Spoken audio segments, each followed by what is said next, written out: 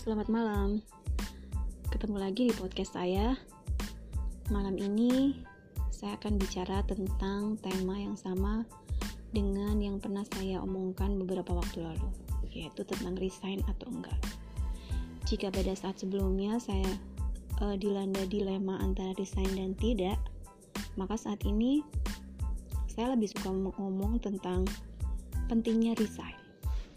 Jadi kenapa saya memutuskan resign? Tapi sebenarnya saya belum resign sih. Tapi jika tidak ada halangan, saya mungkin mantap untuk resign bulan depan. Saya akan resign bulan depan. Jadi resign dari tempat pekerjaan ini menurut saya sangat penting, karena ini adalah masa depan saya. Tidak hanya masa depan secara berkarir, tapi juga masa depan secara fisik dan mental saya. Karena setelah melalui berbagai fase, suka dan duka, pengalaman dan saya tahu sih badai itu selalu datang dan pergi. Cuman untuk kali ini saya sudah mengevaluasi beberapa kali bahwa tidak perlu untuk meneruskan di perusahaan ini. Jadi ada banyak faktor yang membuat saya harus keluar. Salah satunya adalah saya berpikir di perusahaan ini posisi saya benar-benar stagnan. Saya tidak bisa berkreativitas, saya tidak bisa berekspresi. Ya, kalaupun berekspresi saya hanya dibatasin pada bidang saya itu aja. Bahkan untuk ketika saya untuk ngobrol dengan teman dan sebagainya itu, saya merasa lingkup kerja saya tidak terlalu mendukung. Kita tidak bisa terbuka, tapi kita lebih banyak, jadi terlalu banyak lebah ya, banyak bisik-bisik dan sebagainya. Kadang kalau menurut saya itu banyak drama. Jadi kalau hal-hal yang kayak gini nggak perlu dipelihara, mending ditinggalkan aja.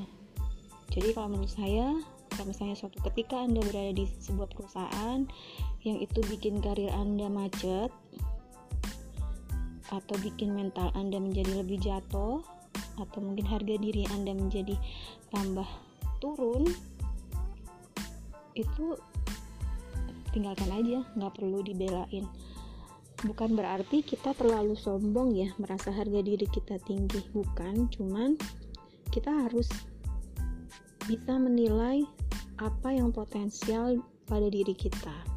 Kalau kita punya potensi dan kita bisa berkembang di tempat itu tidak apa-apa. Tapi jika tempat itu membuat potensi Anda itu menjadi berhenti dan bahkan membuat Anda menjadi orang yang sebelumnya banyak ngomong logika, kemudian lebih banyak bekerja tapi berubah menjadi lebih banyak berbisik-bisik, kemudian lebih banyak membicarakan keburukan orang lain, jadi lebih baik tinggalkan. Mungkin kalau istilahnya dalam agama saya nanti pekerjaan kamu rezeki yang kamu dapat nggak barokah, tidak berkah. Jadi itu hal-hal yang kayak gini nggak perlu diteruskan. Itu kalau dari segi saya menilainya dari segi yang lebih ke individu saya sendiri. Tapi secara umum dari hasil banyak evaluasi saya berbulan-bulan ini, saya menilai kalau nggak salah sudah mulai awal tahun ya. Jadi kalau saya hitung mungkin sekitar 5-6 bulan ini evaluasi saya jadi kalau di perusahaan itu kan kita harus tahu bahwa kita itu bisa bermanfaat di situ, karya kita itu dihargai dengan baik. Kalau kita salah diperingatkan, kalau misalnya peringatan 1 nggak cukup, ya udah peringatan 2, kalau 3 nggak cukup ya udah didepa aja atau dipecat aja. Itu lebih profesional menurut saya. Cuman kalau di sini kan tidak gitu.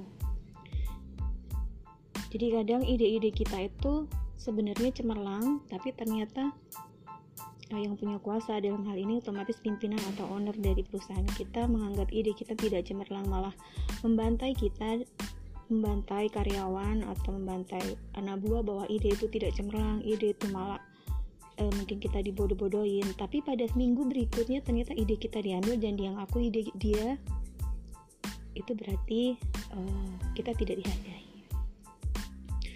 pimpinan yang sewenang-wenang seperti ini tidak perlu dibelain.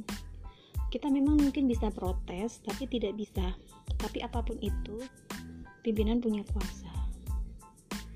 Karena kalau misalnya kita mau protes pun, bisa jadi jabatan kita terancam, kita kena sanksi dan sebagainya.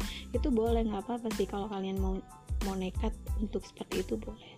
Cuman kalau misalnya sanksinya itu tidak tegas, tidak profesional, karena sudah dari pimpinan itu tidak profesional juga, maka yang terjadi adalah juga tidak profesional.